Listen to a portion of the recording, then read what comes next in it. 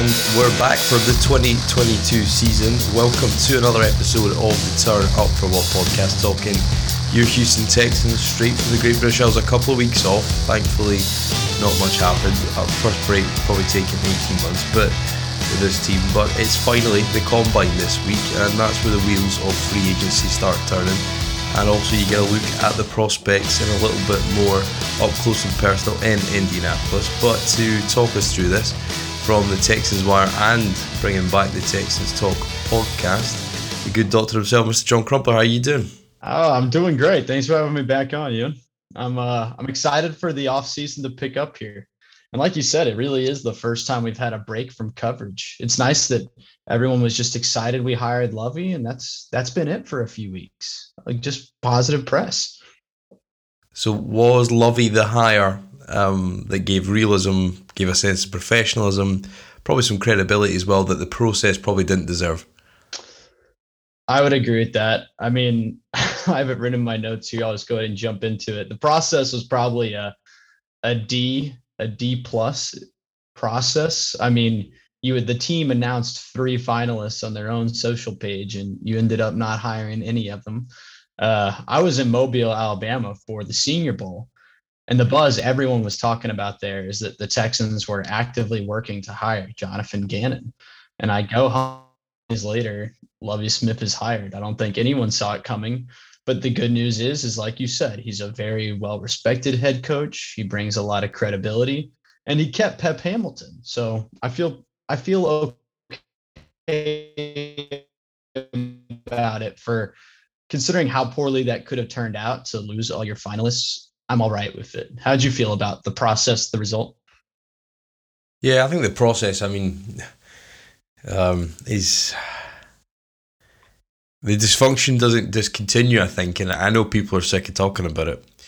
And partly because I think people don't want to think it's there, and I think that's fine. Everybody likes to just think of the good stuff and not the troubles that lie underneath the surface. But they're still there, and they're still very present, and they continue to hold us back. And there is a little bit of me wonders, will we ever truly move forward until all of that is gone? And you know what we're talking about.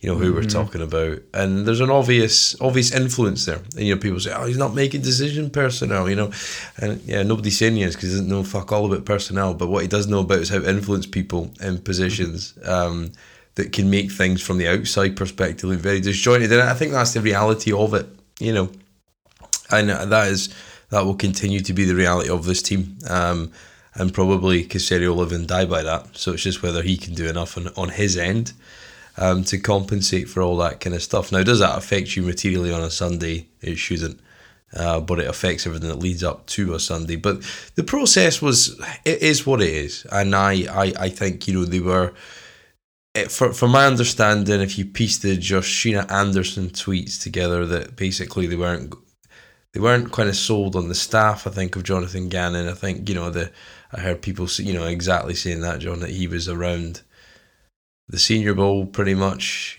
thinking it was his gig to take, or people assumed that. Yeah, everyone was just kind of talking about that he was expected to be the guy in Houston. That was the big favorite with anyone that I talked to that was there. And then late, again, a common theme, late on it seems like it's going to be Josh McCown, which is just ridiculous. It's asinine on so many levels. And then obviously the Flores angle was the other one. Would he have, been out? Was he just part of the tick box exercise, all the kind of, wrong behaviours that he's protesting, and rightly so again. So, yeah, look, when Lovie stood up there, it just felt like it was normal again for a while. And I think that's, normality, even just, being static rather than imploding, and I think we've had a long time of not feeling functional as an organisation, and it felt like he could at least steady the ship. We're not saying he's going to win that many games, and he might win you too many games this year. You never know. Probably likely outcome. But no, I felt like it just kind of gave a bit kind of feeling of normality, and a bit like there was an adult in the room for a change. He wasn't a patsy. He's respected around the league. players say I had somebody tweet the other day, he will attract players, and he's like, well, yeah, I mean the situation is probably overrides him for a while, but it is free agency, and I think the off season gives you a chance to kind of see a level playing field until the games come around. We're going to talk some free agency today. Quite a stark contrast watching the various teams, predominantly NFC games that I don't watch a lot of. But yeah, I mean, just tells you how absolutely what a shit show that offense has been for the last few years, because there was some much better football and much more organised up front in the trenches. So yeah, we'll get on to that. I tweeted out, just to wrap up the whole kind of point of the Bill Polian comments. Now, I don't know. I don't know what their thinking is. I don't know what that's run by a guy named Easterby. And he's the Wizard of Oz behind the curtain. Right. So we don't know what his thinking is. He never appears publicly, and so he's like the Pope. You don't know. Well, the Pope appears on the balcony. That is true. The Pope does come out on the balcony from time to time. See him. He actually has audiences and things like that. True. Yeah. So not the Pope. Yes, and I can tell you that Jim Harbaugh actually shook hands with him right up there on the podium at one of the masks. So he's out there. But Bill Polian was, and very predictably hired Matt Eberflus, because that's where he's from. He spent time in Indianapolis, if you're not familiar with him, and Hall of Fame GM. Peyton Manning years, did it in Buffalo. He's been seen, bought the t-shirt. And he was involved, so he would have been speaking to agents. He would have had the very inner circles of how this league works. He would have seen that firsthand this off-season and helping Chicago hire, I'm forgetting the guy's name, the offensive lineman, and then also Matt Eberflus. And when they were talking about the Cully thing, he says right clearly there, he says that that they're run by a guy called Easterby, and he is the Wizard of Oz behind the curtain. And then there's also a corroborating anecdote that follows that up to say that he was shaking hands with Jim Harbaugh at some sort of event. I wasn't quite clear, but ultimately, common practice that he is very influential, very calling the shots. So for everybody, John, I think he likes to say it's a media creation, or they just want to bury their head in the sand about it, or whatever. Yeah. They're just kind of fed up. Doesn't mean it's not true. What I like to say is kind of my trademark has become fandom is a disease, and the Texans' illness might be a terminal one. I think it's easier to delude yourself into saying that Easterby doesn't matter than to admit that everyone else who's involved with the league says that he's a factor. And I think Bill Polian's comments played into that. And as nice as, like you said, I actually felt pretty comforted watching Caserio and Lovey up there at the introductory press conference. I was like, we have two grown-ups who are both capable of doing their jobs independently and at a high level with a proven track record of success. Like, I want to feel really good about this, but there's just all these gentle reminders that there is sort of this unsolved, uncertain presence in the building in Easterby that none of us, and I don't even think the front office knows how to evaluate what he's doing there. Yeah, and I think that's it. And hopefully we'll see over time a bit more evolution of the front office. We've obviously seen the coaching staff, which we'll come on to that. But I just thought, you can say what you want, you can think anything you want about this team, but ultimately, if you cannot discredit that source for me, and that was a very, very clear indication. Mm-hmm. I'm not seeing too many people pick it up. And if you say anything about it, there's always a raft of people that are willing to kind of jump on it. But ultimately, you don't get much people. You don't get people any further closer to the inner sanctum of this league than somebody actively advocating for a hiring process of a team. And he would have seen it. He would have heard from agents, and it would have been discussed. So we don't want to talk about him, but I think it's negligent to not talk about him, because he's still a very much a reality of this team. If you want to delude yourself otherwise, then be my guest. There's a lot of delusions flying around just there, or sensitive topics. I think that's what I've learned in the last couple of weeks. It's difficult because we have to keep talking about him because his name keeps coming up, and he's so clearly a part of this process. But none of us actually know what he does. I don't even think Bill Polian's comments, like, it suggests everyone knows that. I think he called him, was it the Wizard of Oz comment that he made?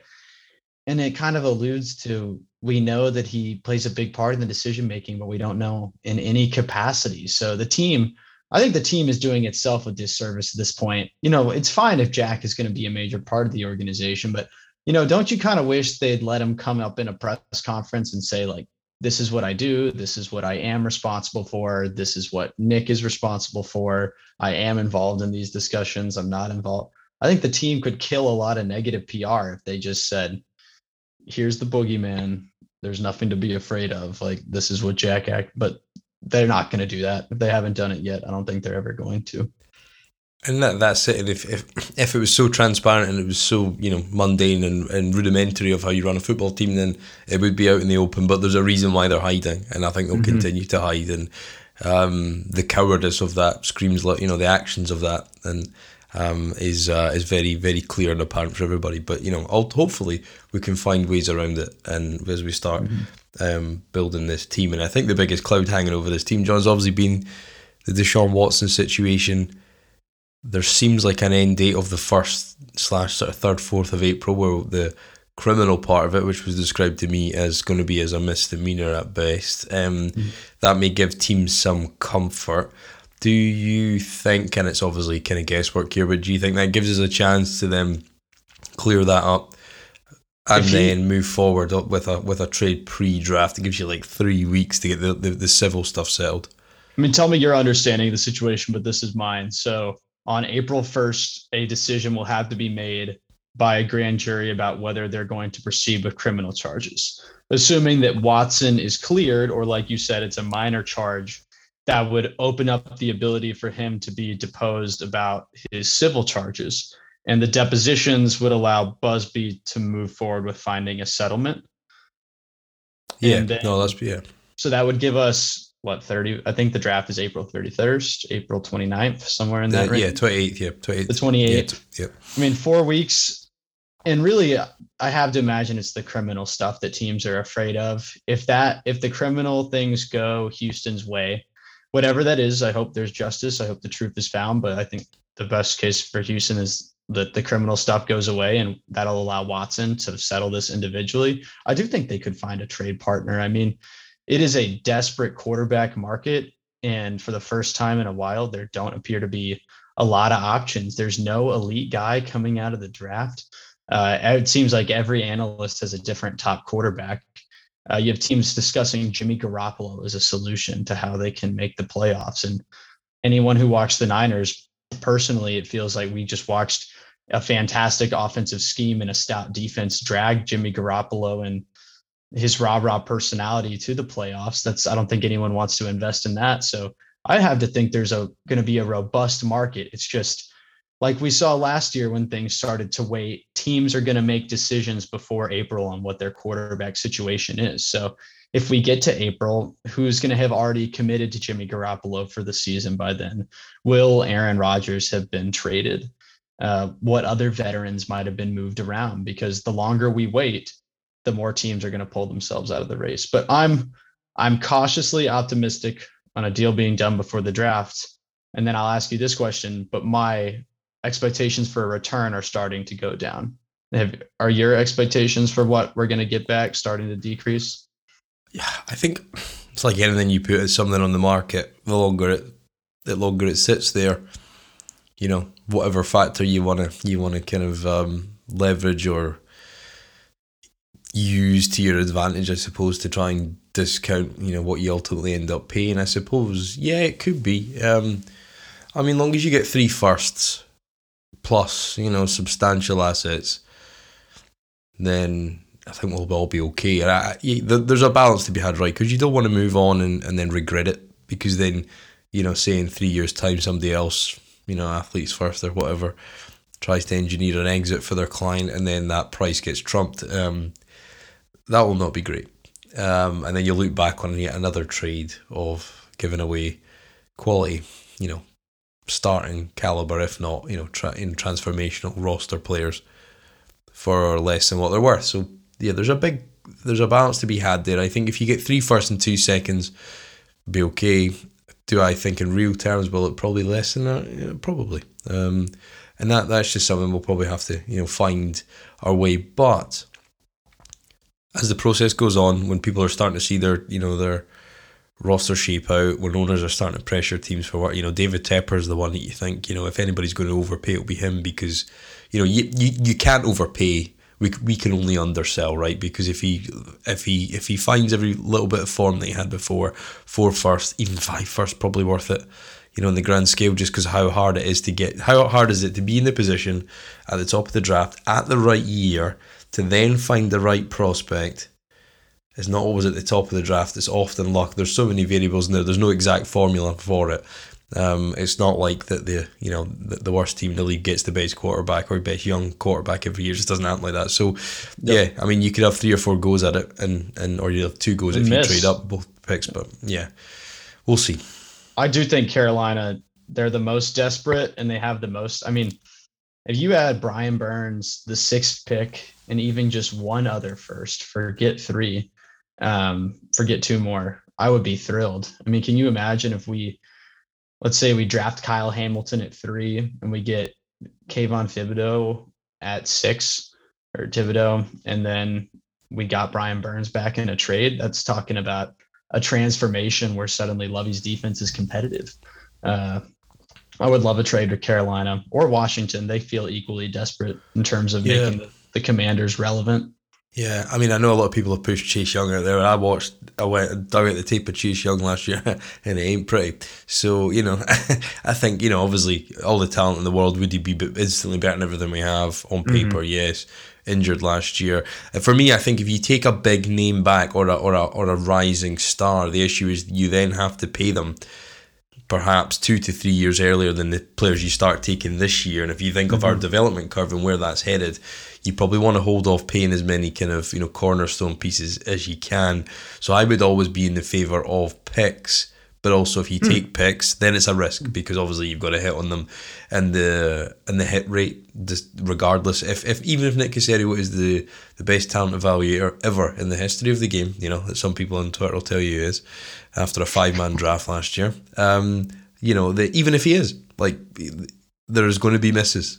There's no guarantee. And also those picks we don't know where they're going to come in the future. That's one of the reasons I would take a guy like Burns or a guy like Young, even Jonathan Allen, just because okay, this is a player who's very good in the league, and it gets harder to hit on picks further in the draft. Like if those picks if Watson is who we say he is and the player that we saw in Houston, those picks are probably coming in between 20 and 30. And that is the part of the draft when it starts to become a bit of a crapshoot, and it's harder to find those foundational positions that you really need, like edge rusher, like tackle. So I wouldn't mind paying someone. I don't know what your opinion, this would be a whole thing that we don't even have on the schedule, but I don't think that Houston's rebuild plan can be longer than 2 years. So if you're getting a guy in his 2-3 years, top 3 years is really pushing it. But any plan in the NFL, once you think you have a quarterback in place or once you started to strip it down, I think 2 to 3 years max. And I'm not afraid to pay a guy in their mid-20s because at some point, like when we watched the Cleveland Browns start to turn a corner when they overpaid Jarvis Landry because they had to signal to the league that they wanted to be competitive. At some point, you do have to bring in good football players. Yeah, no, absolutely. I think we'll find out where the desire for free agents in the next couple of weeks. Just before we get to that, the coaching staff picked up some of Caserio's comments. In true style, said a lot, but didn't really say much of any substance. One thing he did say was, though, about Lovey, and he said very clearly his staff, and I'm assuming he's, because he's shown to hear, read, and listen to things more than I ever thought he would, because he often makes comments at the start of media conferences, or he'll reference it in the next interview about somebody said something about him. So he definitely hears it all. But he definitely, intentionally said Lovey's coaching staff. I always think, well, certainly for this year, after the James Camden experiment, I'm going to keep my powder dry, and if I think it's a good hire or not, trying to read the CV online and to see where it gets you. I think your 2 most important coaches and the 2 most impressive interviews, certainly, were George Warhol, laterally at Jacksonville, and Jacques Caesar, which was both very kind of imposing, very hard-nosed, traditional kind of football coaches, which I think we need. I don't think we've had enough of that. I think we've had a lot of yes men in the past. We've had a lot of kind of nice, kind of, might be technically sound. But yeah, I thought both those guys, to me, at least felt like leaders, and it at least felt like they would hold their players accountable in that position group room, and they were the two that stood out for me. Did you have any thoughts on the coaching stuff? I like Warhop too. I think he has a good track record, or as good as we were going to get.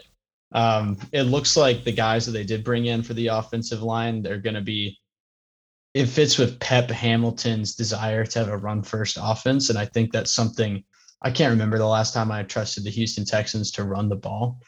And I feel like that's the kind of staff they put together. Who was the other guy you were talking about? Jacques Cesar, yeah, he's the defensive line coach. Okay. Both very complimentary of Lovey. Both, said they were desperate to work for him again. And seemed like good guys. I think obviously, Ben McDaniel's has been promoted. A couple of names that you've kind of seen here and there before. So all in all, it seems good. But I think you need to reserve judgment, because ultimately it's to do with the input of the ingredients and the quality of players they get. And then you've got to start with a base of something to get an output there. So, time will tell on that. I'm not going to make any proclamations of who I think is going to transform a positional unit, because they need players to do that But Pep Hamilton is a darling of many people's eyes. I keep seeing this. I'm not quite sure why. It's on my to-do list this off-season.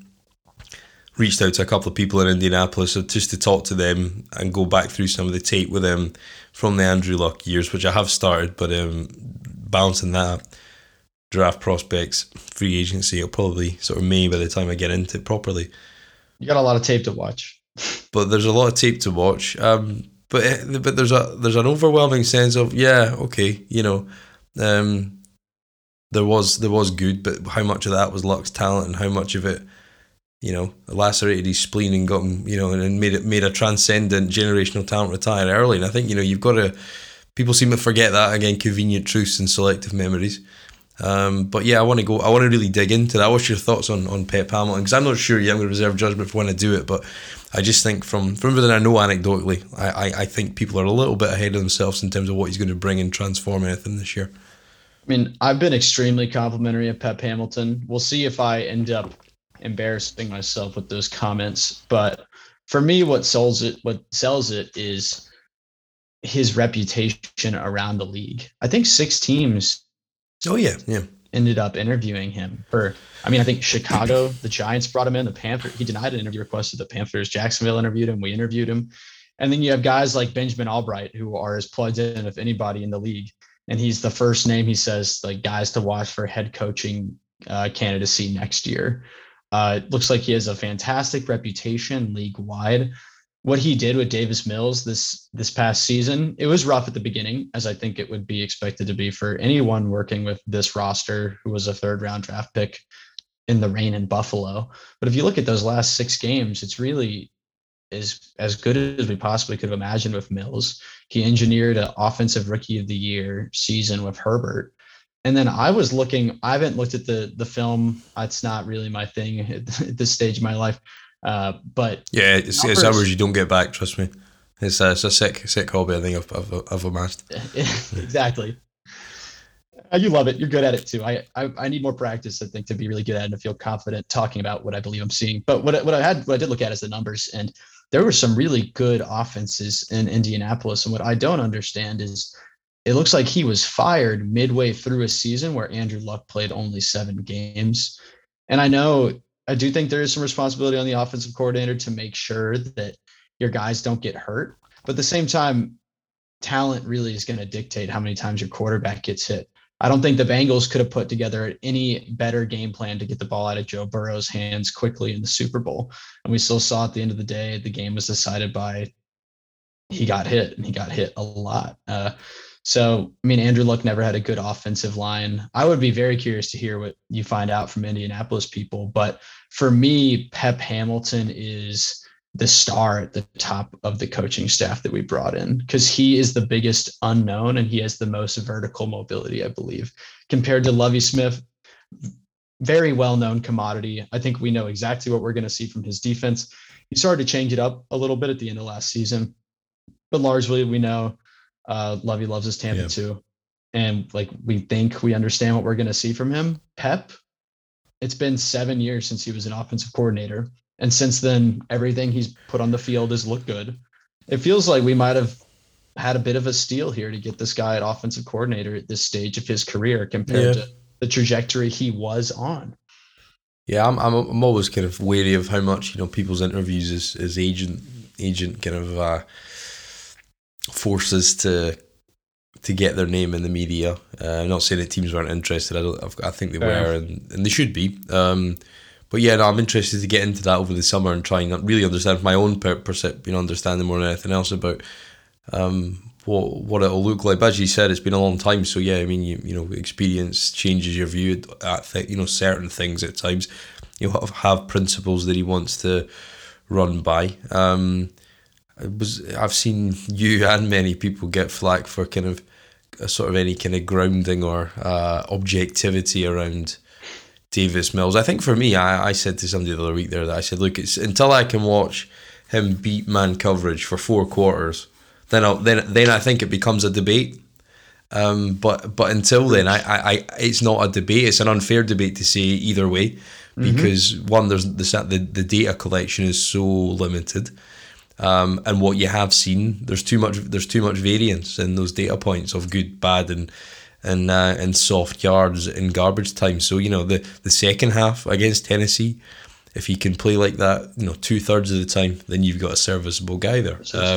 But again, you've got to think, Tennessee's secondary was not fit to take them into the depths of the playoffs, so or defend the pass on a regular basis with any suitability for the quality of players that they're playing against. So I think we've got to take our powder dry. I feel a lot of people have got their emotions involved, and I think when you go through a lot of trauma, and when you go through a lot of trauma like this fan base has done, it's natural to again, like the inverse of the Easterby stuff. You want to try and believe that there's something there when there's not, or you don't have any logical reason to or objective reasons to do so. So there will be times where there'll be rough tape again in year 2, but hopefully Pep and him can combine to be something that's different, and I think different it'll be good. At least for the first few weeks until the results will really materially kick in.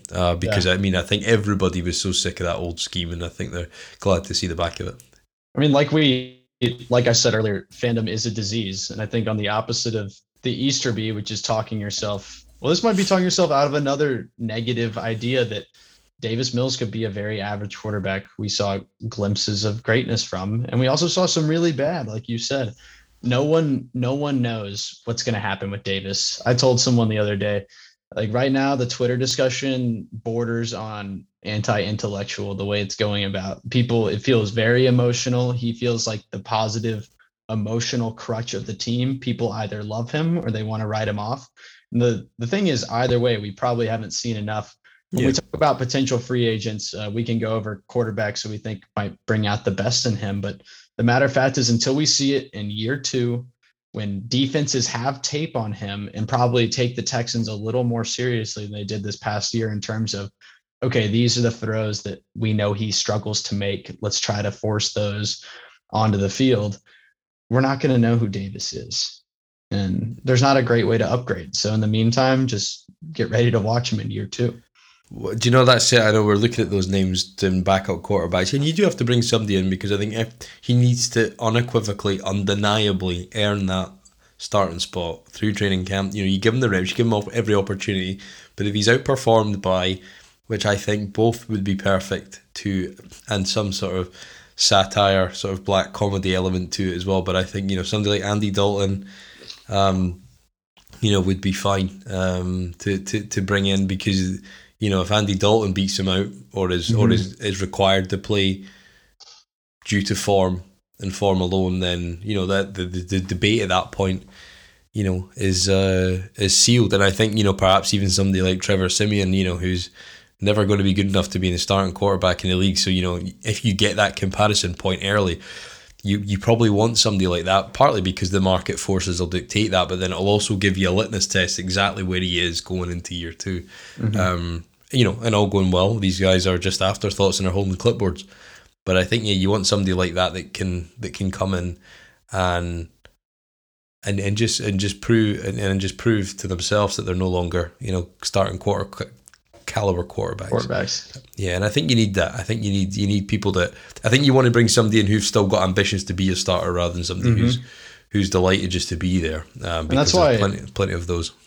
That's why I don't love Simeon, but I think I'd be okay with Andy Dalton. A name I've written a lot about is Marcus Mariota. I would really like to just have him for read option packages on short yardage or even goal lines. Because the matter of fact is we don't have a lot of talent. So any wrinkles that Pep can add to the offense that you force defenses to prepare for in the coming week, I think it would be good if there's a few Marcus Mariota sub packages that defenses are having to think about. Like, okay, we might see this on 3rd and 1, 4th and 2 at the goal line. And the thing about Marcus and Dalton is both of those guys really want to start. You saw Dalton this year. He was not super receptive to the idea of, I think at some point he started to admit, like, once Justin Fields is taken, he knows that his time's done. But Dalton said, this is my team. Marcus Mariota, I think, wants another opportunity to start. And I think we need someone who's between the 28th and the 40th best quarterback in the NFL. Because you're right. If Davis Mills can't beat a guy like that, then we have our answer. And it should be very evident in the preseason that he's better than those guys too. Yeah. So I'm hoping they don't bring in – I'd be disappointed if they brought in someone who was so much a backup at this stage that it wasn't a challenge. Like if they brought in Joe Flacco, I'd be very disappointed because that's not at his state. Like at this stage of his career, that's not a challenge for Davis Mills. And he wants a paycheck. Anybody with mobility, I think, Mariota would be a great one because I think, he would have, if he'd come out the same year in 2014 rather than 15, he would have probably been O'Brien's pick. I think everybody bought that. And I thought, he looked, he had so many different offensive coordinators. Obviously, he's never done it anywhere. He's played preseason. He's in Vegas last year. But they had packages for him. So as you said, if Josh McDaniels goes a different way there, then I think, definitely worthwhile kicking the tires on those guys. And I think what this team's biggest need is, undoubtedly, is of the interior of the offensive line, because when you think of the mobility and the sort of pliability of Davis Mills, the interior pocket being sealed in a way that gives it integrity for him to step into his throws is probably more important than the edge, because he's shown a good mobility just to slide up forward a couple of steps into the throw and get a comfortable release point on his launches of his throws. So I think there's the interior market right now doesn't make good reading, and I think there's a couple of guys who are going to get paid quite handsomely, and perhaps more than their skill set would suggest. Just because, when I was looking through the list, I was very close to just, I think you could do a lot worse than bringing back Ben Jones at centre. That's the level of kind of quality out there. What do you think about sort of shoring up that? I mean, I would, if I'm willing to spend money at a position, guard is certainly one of them, because frankly, it's felt like all three interior positions the last few years have been pretty weak. And I would love to sign a guy where you pay him and okay, we can forget about that guard spot. Like, let's turn to the next two, because any stability on that line, like you said, is going to allow Davis Mills to take the next best step forward. I do have my concerns about the market because, like you said, there are a few guys who look like they're going to get well paid. And if the market follows, if every team needs offensive linemen, we could end up having to overpay for someone. But I mean, a name I was looking at, James Daniels from the Chicago Bears. He's 24 years old, and you were tweeting about him today. What were your thoughts? Yeah, I watched about 3 plays and thought, no chance we're going to sign him. I thought, 24 years old, Iowa product.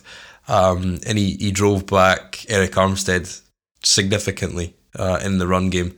And I just stopped watching at that point because I thought, whenever he's going to get priced out. I think he was projected to earn about $8 million a year. But when I was watching the tape, I thought, no. I mean, don't get me wrong, not a star player, but quite clearly a very highly functional starter, good anchor, good with his hands at the point of attack, good in the run game, able to move bodies, and it became very clear after about 2 series. I just thought, this guy's probably going to get re-signed there. But then when you just kind of look into the content around his re-signing, it was almost the fact there was almost a a reluctance to see him, or a realization that they might see him go, because they, people in Chicago think they might get priced out of their own building. Now that's a former O lineman that they've hired as GM, so he may well pay him and value that position playing it himself. But yeah, I just thought after a couple of stamps, I thought, yeah, no, next. That's my bad. Shows what I know.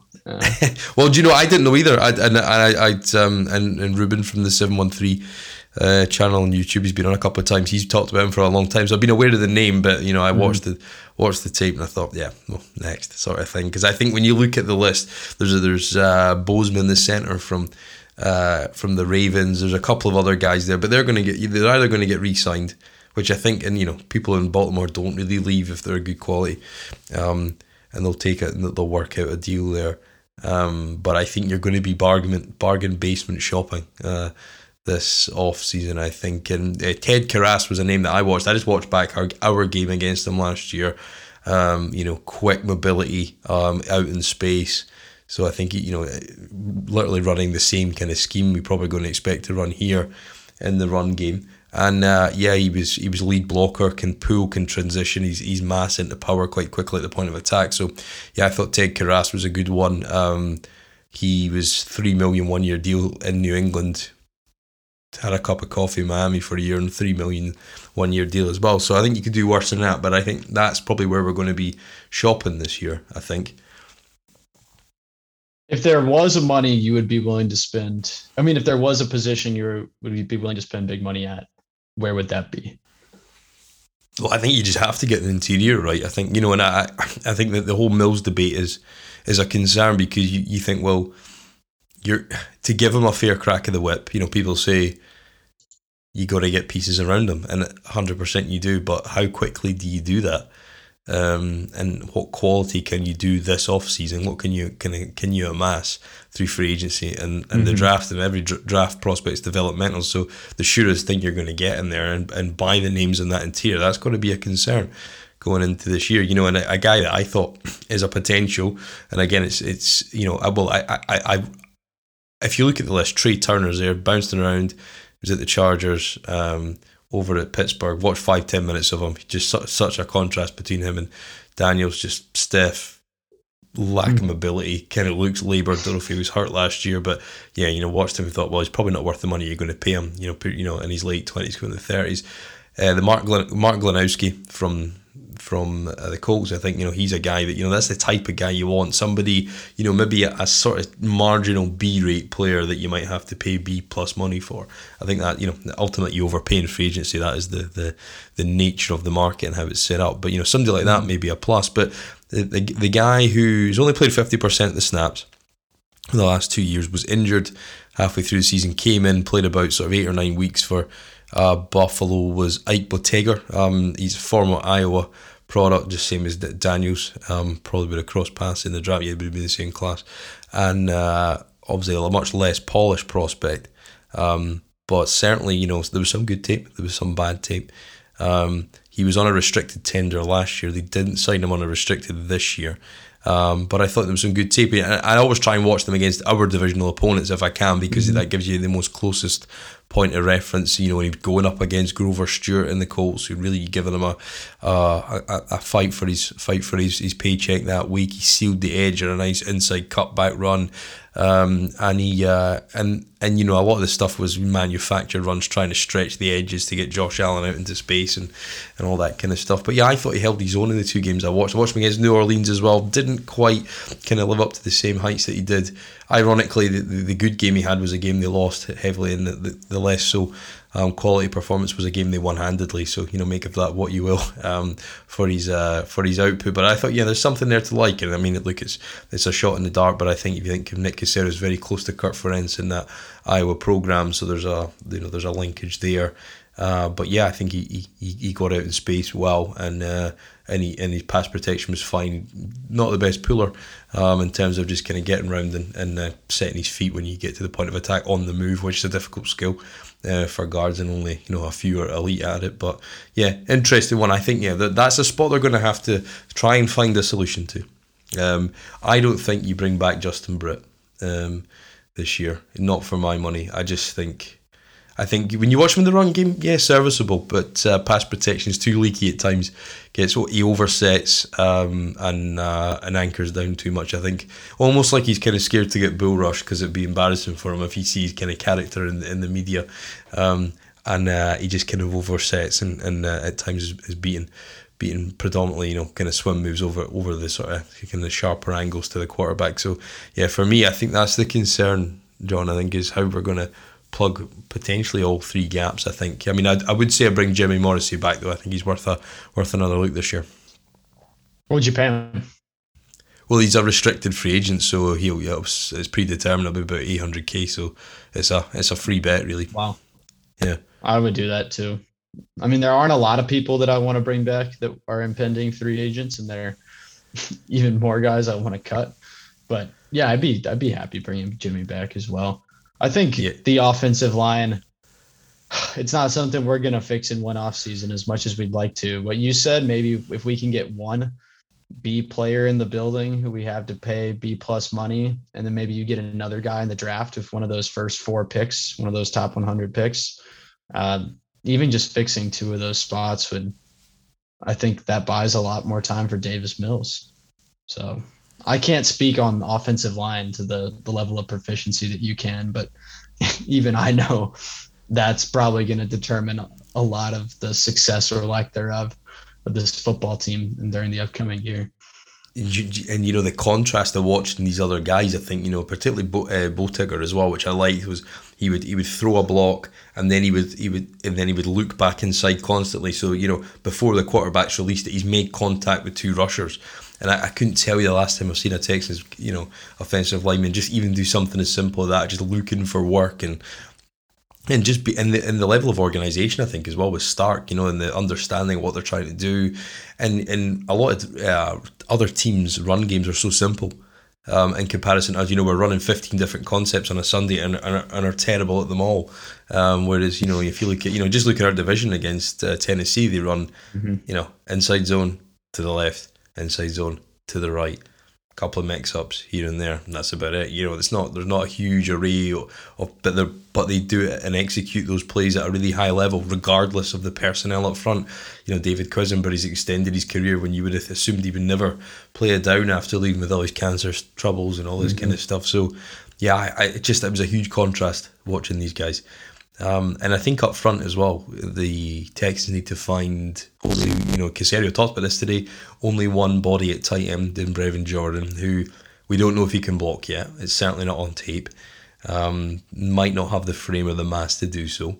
In terms of tight ends, any names there you think we can look to try and add to this roster? I've written on OJ Howard. I really like him. I think that we have not seen everything that he can offer in Tampa Bay. He kind of got the short end of the stick where he was coming into his own. Tom Brady arrives in town, and it is very well understood how Tom Brady feels about his veteran receivers, about having his guys on the field.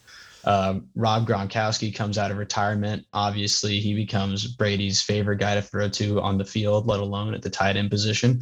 And then Howard tears an Achilles, which is a significantly more difficult injury to deal with than an ACL halfway through the 2020 season. And by the time he's back in 2021, Cameron Brate has worked his way up into the rotation, developed a rapport with Brady, and we don't really see a lot of OJ Howard.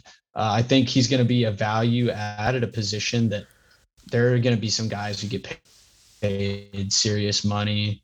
Dalton Schultz, Mike Gesicki, I expect them to sign huge contracts. Yeah. Even Zach Ertz for a team that wants to throw the ball a lot.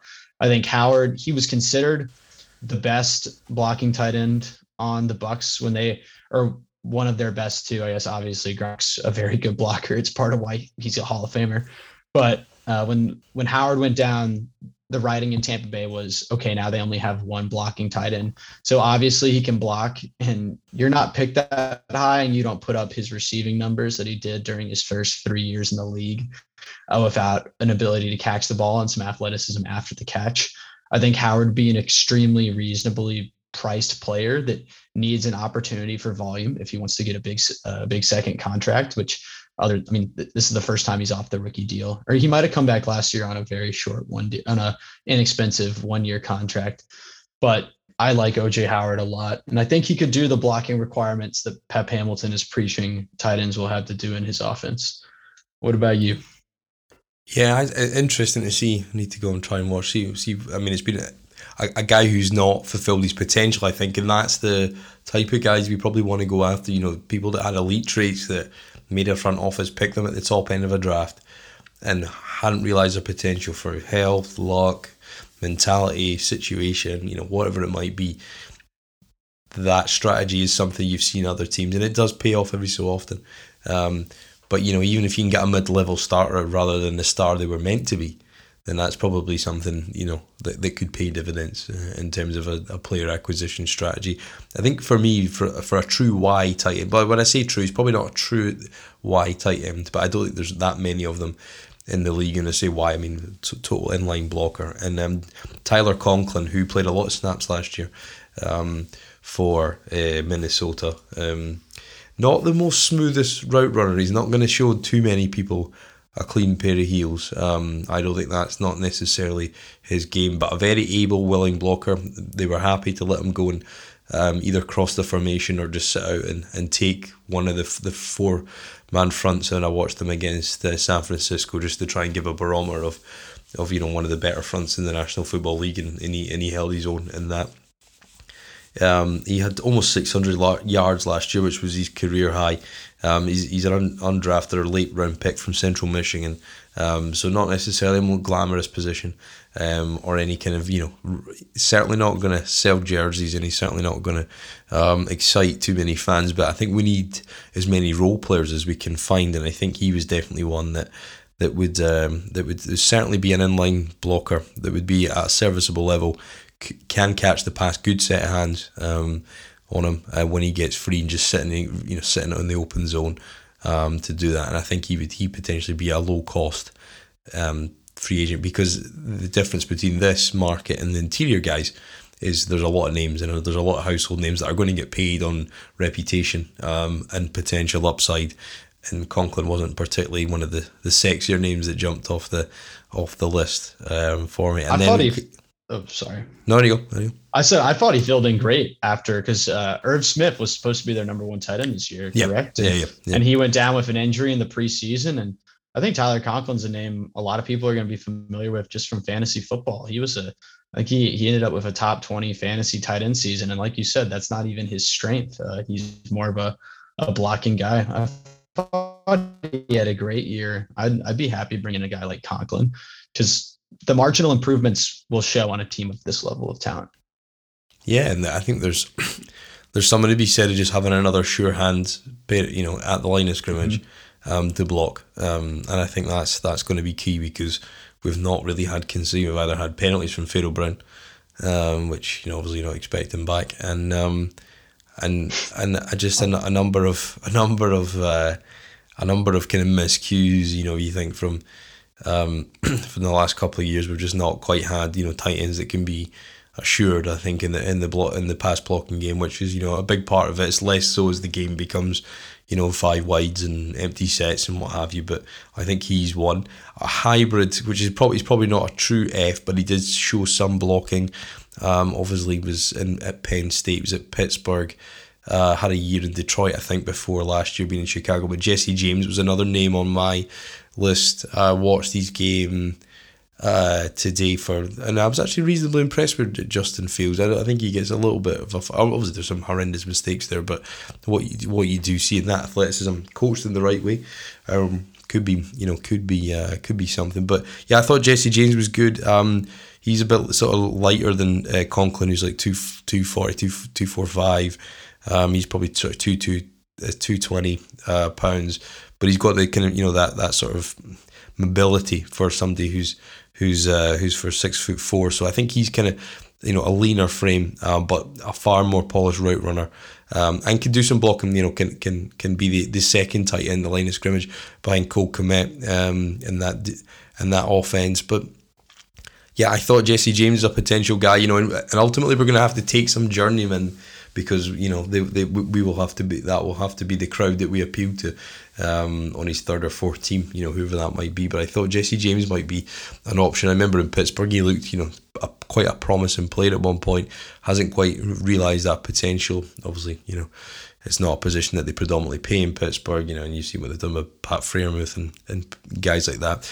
There is a lot of people you can draft, so we may only sign one blocking guy and hope to pick it up. But we'll need to find camp bodies, and we'll need to find guys that can come in on relatively low number of deals. Hopefully we're not as in the same volume of $1 and $2 million deals here and there. I think we'll be pretty close though. I don't think we're going to be too far away from that. But hopefully we do sign. But I think Caserio said that, didn't he? John, last week in the team meeting, he talked about sign, and again he said it today. Talked about can you sign one player versus three, and I think where we are this offseason, I think he's more likely to take the three, spread the risk, and go down that route. Especially with, we don't talk about it all that much, or at least I don't see the fan base talking about it, but we're not in a good cap situation. And we have, I think, somewhere between $15 and $17 million, but there is so much dead money right now. I don't think people realize just how $36 million, dead money. Yeah, it's twice as much as our current available cap space. And when we had to sign this many guys and you only have X amount of money, it means that you do have to take some veterans who aren't very sexy signings, because you need chances. You have to have a certain amount of people on the roster. And the more, like you said, 3 guys versus 1, I think Caserio just wants chance. He wants shots at solid starters. He doesn't need a superstar. Like we said about Howard, if you can get the most out of him, you don't even have to. Just get 80% of what you think he might be. That's a huge upgrade for this team, and that's how it's going to be with a lot of our signings. Yeah, and there is flexibility in that number, because I think if you cut Cannon, if you cut or restructure Fairbairn, I would say cut Eric Murray, you can cut Kevin Pierre-Louis, cut Jimmy Moreland, who's on $2.5 million next year, and you never saw anything out of him last year. Jordan Jenkins, I don't think you need him and DeMarcus Walker, and DeMarcus Walker's half the cap hit if you bring him back on the same money. And Justin McRae, if you cut all those guys, that'll give you... When can they cut Marcus Cannon? I'm surprised that hasn't... Zero dead money on his contract, but yeah, that's almost $23 million right there with those guys. And I don't think, assuming you can restructure, that's based on a $1.5 million saving on Fairbairn against the cap, which I think is more than doable. So, that would allow you to sign a number of guys on the defense, and give you $17 million to go play before, the big 3 contracts, which are very, very top heavy, on the architecture of this cap and how it's laid out right now. Wait, do you want to bring Fairbairn back for another season? Like, would you be at a lower cap hit? Yeah, if you want to convert it to signing bonus or what have you. He's an Easterby guy, so he'll be here. There's a reason why Derek Rivers was signed after hardly playing this year, and was one of the first names re-signed for this year. So, they might not come to an agreement, but Kruger Hill, he's another one. He'll be back as long as they can get the money to work. I'd be excited about bringing him back. At the right price, yeah. At the right price. I think you've got to be careful of those guys, haven't you? And it's the same within the draft as well, 1-year production guys, because, there is circumstances that were different that allowed them to do it 1 year versus the 5 or 6 in their career up to this point where they did not perform. So, yeah, you've got to be careful in free agency, I think. And I don't think Caserio will overpay for his own. I certainly don't think he'll overpay out the building. That's for sure. I think another position we're going to have a huge turnover again, particularly if you cut Kevin Pierre-Louis, like we said, is linebacker. You got any names on your list there, John? Linebacker, a name I was looking at. I haven't really looked at the linebacker class, but a name just looking at who is available in the class is Azeez Al-Shaair, is a restricted free agent from San Francisco. And this is a guy that I don't know. Well, restricted free agency is complicated, but they're in some cap issues, and obviously Jimmy Garoppolo might free up a lot of money, but they already have a lot of money dedicated to that linebacker group. And if there was any way he got away, he started, I believe, I think he had over 100 tackles for the Niners last year. That was a big name I've looked at, but I've been looking more at the draft for linebacker than the free agent class. Who did you see that you liked? I watched one game and then I flipped on the tape again, another game, and he wasn't out there. But I watched the game against Minnesota just when I was watching Conklin. And I think he's about 220, so he's a lighter linebacker. He was on the right of the three most of the time. They didn't really rotate him, so he got caught on a misalignment, and Justin Jefferson beat him on a wheel route, so I'll not hold that against him. But he did. I did try and send you the video, but it didn't work on the chat box. But he actually picked off Garoppolo and took it back into the red zone, and just kind of got in the passing lane. And I'm sorry, Kirk Cousins didn't pick up his own quarterback. And took it back to the house. So. A light guy, good lateral mobility, I thought, and a sort of kind of good kind of almost like a corner kind of defensive back in some of his movement skills. So you can see why he's on there. He's very much a role player. He comes off the field at times for them. But it was an interesting evaluation. I thought, he's a lighter guy. Probably, he's a Kim Grugier Hill replacement, perhaps. I know he gets downhill and shoots gaps a lot more. But he looked like a guy. And these are these names that people, I certainly hadn't heard of today. And if you're listening, I don't blame you if you've not heard of them either. But these will be the kind of guys, when we signed Tavir Thomas last year, never heard of him. We've re-signed T. Davis as well. That's formally announced today. Hadn't heard of him. But, there was guys in there that came in and did a job. So I think, there's definitely... there's definitely not. You don't want to have the snobbery of the names, because we're certainly not dining at that top table. A name I had, and difficult one. So Josie Joe was a guy that Caserio had worked out in New England, and I thought he was injured in week 2 this year. Had played 3 full years for Denver. Potential fit, but I think there's a mutual interest there with George Payton and the GM going into his first kind of full off season. He's going to looks like he'll resign him on that one. Jermaine Carter was a name that also Caserio worked out.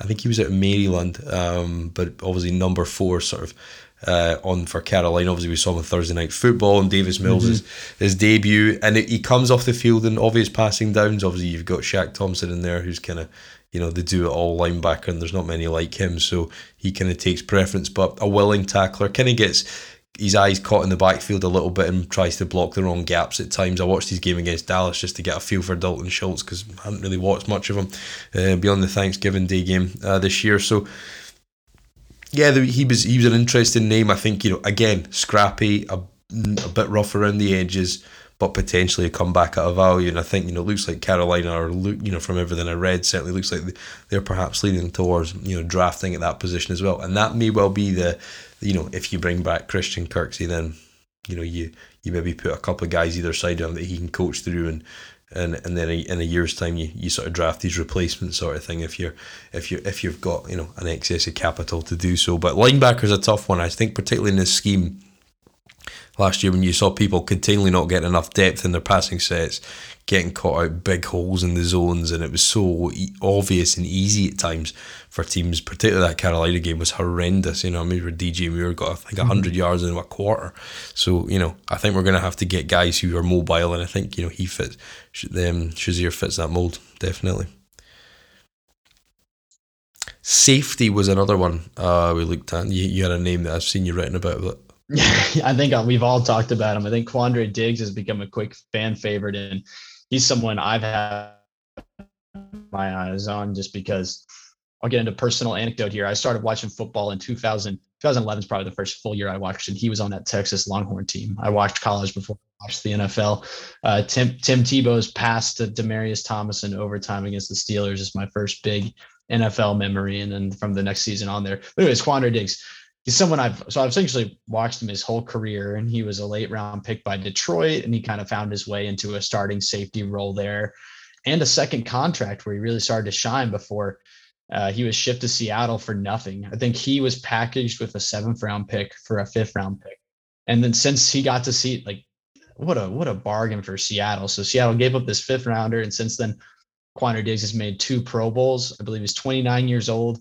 He's a guy we would probably have to overpay, but what he would bring immediately to the secondary, I mean, we all talk about the offensive line. I mean, there's a lot of bad parts of this football team, but the secondary for the past 3 years, in my opinion, has been the hardest part of the football team to watch. We don't have any truly great players back there. It's often disorganized. We get burned a lot. If we weren't getting blown out, I think our passing against numbers would be even worse than they are. I think Quandre Diggs would bring a veteran presence. He would bring a high caliber starting safety there, and he can. I mean, he's just a classic high end, or plays over the top for Lovey's Tampa too. Diggs is a name that I'm looking at. Yeah, no, I think so, and it's one of those ones, isn't it? It's a position do you necessarily pay? I think Deshaun Elliott, was he not also a UT guy? He's on the market this year. So yeah, I think a guy like Ronnie Harrison, obviously he was in Jacksonville, traded to Cleveland. You know, you're looking at younger guys on there. Justin Reed's said his goodbyes. I know he made some comments publicly, but I think that ship he's gone. Truly sailed. Yeah, you know, you've obviously got, you know, big names out there that are going to get money, whether it's at their, you know, incumbent club or on the market. There is a number of names out there that potentially will cloud the market. You know, get people spend their cap dollars. And there's a number of busts in there, I think, as well, isn't there? You know, you've got Malik Hooker, Keanu Neal as well. And potentially Terrell Edmonds from Pittsburgh. So, you know, again, going back to that theme of potentially taking guys who were picked high in the draft, didn't live up to expectation. And I think safety's a kind of is so scheme dependent. I think because, you know, no bigger example was the way in which Cornell used Tyrann Mathieu, and then you saw him go and win a Super Bowl and be an All-Pro the next year. You know, so you saw that complete misuse of his talents. So, you know, if there's guys out there, and I'm not an expert on cover 2 safeties and what they need to be, and what that skill set is, and well, time will tell. But I think that'll be, you know, and it's a big important part because, you know, you're ultimately the all-seeing eye. You're the last line of defence, and as you said, when you've got Lonnie Johnson backpedaling to the goal line, and almost in row one, I don't think that necessarily One guy's into the end zone.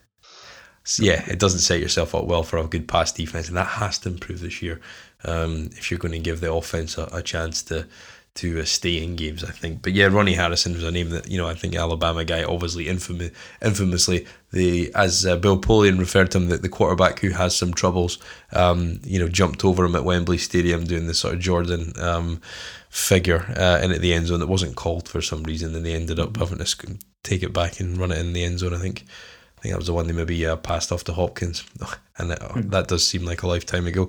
But yeah, he was the guy in that play, and you know, Alabama product, you know, sure kind of football IQ. So you want kind of solid role fill players, but again, the safety market's probably somewhere you can pick up because there's a lot more names, there's a lot more you know, volume of guys that, you know, potentially could faulty and have less options. And again, if you want somebody that's going to improve your team, you'll have to overpay. But that was definitely one for us in terms of obviously. I mean, I've probably been around the house with this, John, but I just think that I've struggled, you know, before the last couple of days. I've not really looked into free agency at all because, you know, I keep going back to the fact that our way out of this, our main route to, you know, revising this roster, and Caserio today actually did for the first time use the word rebuild, but for me, I just keep thinking, you know, and I've spent a lot more time in sort of mid-round prospects this year, but the draft's our main route to better days, I think, and that's is that an opinion, Chair? I mean, I do share that opinion of you. Absolutely. This is not a destination that high-end free agents are going to be attracted to. Even if we free up a lot of cap space, I don't think we could still bring in enough guys to fix this team. Bad teams improve through the draft, and that's where we are right now. It's our most realistic path to getting better quickly. I think that's why our fan base and why us who cover the team, we're so enamored talking about a Deshaun Watson or a Laramie Tunsil trade, because it is the pathway to a lot of draft capital, and that's how you flip teams. So I've also been paying more attention to the draft. Yeah, I saw you did an article recently around the sort of paralysis by analysis that's often you know, or are often a valid criticism of front office people in terms of the process. I was quite, you know, enamored actually by Caserio saying, actually, I'm not too big fan of workouts personally. I'm more looking at their, you know, 1 to 3 year body of work as a starter at college. What was your thoughts and what was your kind of takeaways on the sort of kind of recent downgrading of Kayvon Thibodeau? Because when I studied him at the bye week, okay, yeah, there's some obvious kind of like, flaws there. There is very, very few, if only one true transcendent clear star on tape from college right now. But what was the thoughts around talking about the thoughts on or the overthink on Thibodeau? I'm not going to be distraught if we take Thibodeau with the number 3 pick. He's a incredible talent. I believe he was top 5 in his class coming out of high school. All he did upon getting to Oregon is dominate. He was all Pac-12 for 2 seasons. He was a consensus All-American this past year. He terrorized defenses. I mean, he turned down.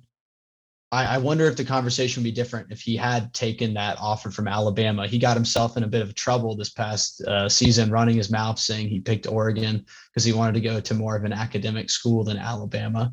And I wonder if that's shaping how we're looking at a Pac-12 line player versus an SEC or Big Ten, where we historically see the big guys dominate. But I think Thibodeau is a great talent, and I would have no problem taking him. And historically, I'm part of I love Kyle Hamilton. That's my guy. I think you're in the same boat as me. Yeah. I mean, I would challenge anybody that's not. Have you sat and watched him in detail? Because I think it's almost impossible to watch Kyle Hamilton and not be completely enamored by his range, mobility. Like, he's superior in his play recognition to the vast majority. I've sat and watched some terrible performances on the back end and good performances against us at times. But he just looks a step ahead of so many people, even at the next level already. So if you get that, and I think the argument is you don't take a safety that high, and two, in Lovey's system, who we're stuck with for 2 years, for good, better or worse, are you going to exceed the value from that pick down and down out? But I would challenge any coach, if you got him, you'd find ways to use him. And when I was watching Jermaine Carter there, the amount of different looks in different positions that what's his name, number 21, takes up the safety, Jeremy Chin, the amount of different safety looks he takes up as a linebacker, comes up at the well, he'll blitz, he'll go with tight ends, everything you've seen that, everybody's so enamored by that, and albeit he was a second round pick and all this kind of stuff, and you're talking about taking right at the top, so I get that there's a disparity in value there, but I would say to anybody, go and watch he's all 22 against Bama in the Rose Bowl and tell me that's not a top 3 pick. I struggle to see anyway, but I suppose I'm probably entrenched in my bias now at this point. I mean, what I tell people is we're a really bad football team and we're not trying to win games next year. If we needed to win games next year, okay, I'm probably taking the edge rusher, because the formula for winning is have a really good quarterback and make the other quarterback uncomfortable. But we're not there right now. Right now, what we need is people who we know are very good football players. And if there's anyone in this class that I'm betting to be an all-pro at their position in the next 3 years, it's Kyle Hamilton to be an all-pro safety. Like, he's just that good, that fluid.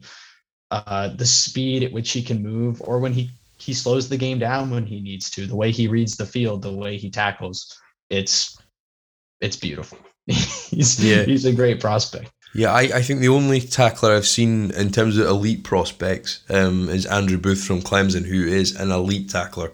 They're probably kind of on a par with their tackling ability. I think that's for sure. But yeah, I think that's one of his many traits I think of that are elite.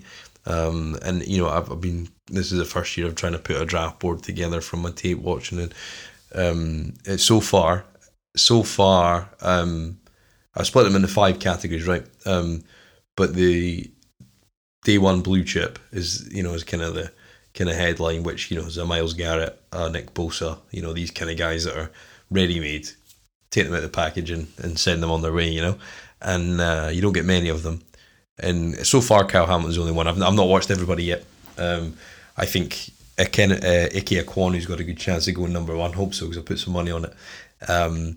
But yeah, I think there's a you could probably poll all 32 teams this year and get a different consensus number 1. But I think there would be a consensus on Kyle Hamilton being a prospect they would all love to take. They may just feel they can't at certain spots. But Do you think Caserio finds a trade partner? Because I always go back to the story, how much true it's not, of the 2019 draft. It was either third or fourth. Mike Mayock's in there for his first draft, and they want to take Killian Ferrell. He's their number one guy. Obviously, after Nick Bosa's gone to the 49ers at 2. And they don't find a partner to trade back, and they end up taking him. They are criticised for taking a player too high, but he was the kind of guy they wanted in their building, and it didn't look great at the time. It's not looked great since, but there wasn't enough top end elite talent on that draft to get to find a partner to trade up with. So that's kind of my concern, that maybe the situation facing Caserio, April 28th. I would agree with that. I mean, for there to be a situation where we're able to trade down, I think very specific things would have to happen. All Houston fans should be watching the combine, and more specifically the quarterbacks, very closely this week, because the best possible thing that could happen is, I think Kenny Pickett is too restricted athletically, and the fact that he's a super senior, he's not going that high. But if Matt Corral or Malik Willis had a really great week and could convince somebody to come up and get him in the top 5, that's one of the only scenarios I see where someone wants to trade up. Or maybe we're in a nice spot where the Jets at 4, the Giants at 5 or 6 all need an offensive tackle. So maybe if Ikonwu from NC State went number 1, you can convince somebody, hey, if you like Evan Neal more than Charles Cross, which I think the consensus from what, come up and get Neal if he's your guy. Or you're going to Denver and saying if you want to jump, or Washington if you're willing to go back to 11, which is where I personally start to get a little hesitant. I would like to add a blue chip prospect, but it's all about the price. But to even generate interest, you kind of need the board to either fall the right way, or we need one of these quarterbacks to step up. And so far this draft season, I think Willis made some noise at the Senior Bowl where he's going to be a top 20 pick, but it's not like he's doing anything to say he should be picked that high. And then Corral, the last time we saw him, he got hurt against Baylor. So it's time for his stock, if it's going to go up or go down, to start making some noise again. Yeah, there was a rather generous price on Corral to be selected at any point in the first round, which I thought was a safe bet. So I've wagered on that as well this year. Wait, you think he is or is not going? No, he is. I think somebody will take him at some point in the first round. Yeah, would they in another year if there was 3 or 4 guys ahead of him? Probably not. But it's a supply and demand. I think it feels like Kevin Colbert, before he leaves, Pittsburgh's desperate to take somebody at 12. So is there do they jump up a couple of spots? But 12 to 3, you're talking about potentially a second and maybe third or fourth in there as well. In terms of the value chart. So it's a huge jump at the top. In terms of the old points system, I don't know how relevant, how true that is valued in that sense. But yeah, it's great to just have picks again at the top of the draft, right? Yeah. It brings hope, which is something that, last year we were awful and there were a bunch of great players and we weren't able to capitalize on even just trading back. So yeah, it's nice to have our pick again. It sucks that we have a top 3 pick, and it's considered the weakest draft in the last 10 years. People are talking about 2013 when the best pick of the first round was us getting DeAndre Hopkins at 27. The top 10 was so weak. But at the end of the day, I think whether we take Hamilton, whether we take Thibodeau, if we take anyone other than those guys, I'll be upset if we take an offensive tackle. I don't think I'd be upset about Hutchinson, Hamilton, Thibodeau, or a trade back, because all of them you can justify. The one that I do keep going back, and I know a lot of people have questioned him, but Ekwonu could be a guard, and he could be an all-pro guard from day one, and I think if he's there, it might be a question to, because I think Evan Neal will go with one, or Ekwonu. I don't know. It'll be one of those 2 guys. I think it just depends. I think Doug Peterson will have to build that lineup. You saw how he went to the Super Bowl with Philadelphia with an all-pro, 3 out of the 5, I think, at the time. And And I think it's hard to see them unless they bail out that spot. But I don't see anybody going up to 1, so I think they're kind of stuck picking there for something. But yeah, we'll see. It kind of almost feels like you want a CJ Stroud or a Bryce Young next year, and you want to be in the conversation. Because when I did watch Bama back against the Texas A&M defense, did a couple of prospect reviews against them, and Bryce Young's the real deal. And I watched the triple overtime or quadruple overtime game on the Thanksgiving weekend, the Saturday after Thanksgiving. He looked not so good that week, but I think Bill O'Brien got to him a little bit. But I think he's definitely an elite prospect. But a lot can change in a year. We all thought Sam Howell a year ago might be in the conversation, and he lost these weapons and regressed quite horrendously. So a lot can change in a year, but it's exciting times. Is there anything you're looking forward to at the combine or draft process before we wrap up? I am excited for. It's just we haven't been able to differentiate these players, and we've been trying to for months without any data points really, other than some of these showcase games like the Senior Bowl. I'm excited for the quarterbacks to start making noise, because ultimately quarterbacks dictate every draft. And I think will give us some direction on what the market is for teams to move up. I think measurements might help us make a decision on Thibodeau versus Hutchinson, which is it looks like Detroit's taken one of those two guys from all indications I see. I think, Hutchinson, keeping him in Michigan, selling jerseys. To me, that's a no-brainer. And also it seems like people like him as a prospect more than Kayvon as well. But it's good to get clarity, and I think the draft provides a lot of clarity in terms of the value of players and where you can feel comfortable thinking them. So right now, mock drafts are really hard to do. And also what's kind of exciting is we know that most of the trades that happen in the offseason, they start to get schemed up this week when general managers and front office people are all together. So if the rumblings of the Deshaun Watson trade are going to start, if the seeds are going to be planted, this is probably the weekend where Caserio is doing a lot of back channeling to start having those discussions. Oh, that's it. I think the parameters of the site, if you're an agent, you're going to dinner with various GMs and you're telling them about your 5 clients and this is what I'm expecting, and that process will start last night. It'll start tomorrow night, and yeah, I would love to. I've been in Indianapolis just the once, but I always thought going to Combine might be just from a people watching point of view. If you know enough faces in front office types, then it'd be. I think you'll probably see a lot more than you'd probably ever want or be allowed to repeat. But I think it would be. I think it would be an interesting event. And would you recommend the Senior Bowl? It's something I think I want to do at some point. Yeah, I had a great experience there. It was very casual. I thought they did a great job with the media experience, Jim Nagy's group over there. It was fun. The practices, seeing guys. It's kind of the first event of the NFL offseason and of the draft. I thought okay, so I'm with Jordan, Texans thoughts, and we're sitting in the pouring rain and it's miserable. But at the same time, we're watching in real time, Malik Willis, the ball comes off of his hand a lot different than everyone else in the rain right now. And Kenny Pickett, there are some wobblers in there. He just fumbled another snap. So it's fun to I'm watching practice and I'm these are the narratives I'm going to go read about tonight and that people are going to be reading in the morning. So I thought it was a pretty rewarding experience to be there and something I felt pretty blessed to get to do. So definitely. I think it's someone need to try out at some point. I think if need to try and hopefully. Yeah, no, I think so. Yeah, I would like to go and watch the Hog Mollies battle it out, and you get a real feel for that, because that is what it is, isn't it? It's just strength and power on power. So, it seems like something to maybe try and do next year. I think if we can beef this up a little bit this year and keep going and keep growing, and we'll see how we go. But John, thank you very much for your time, mate. First one back of the new season.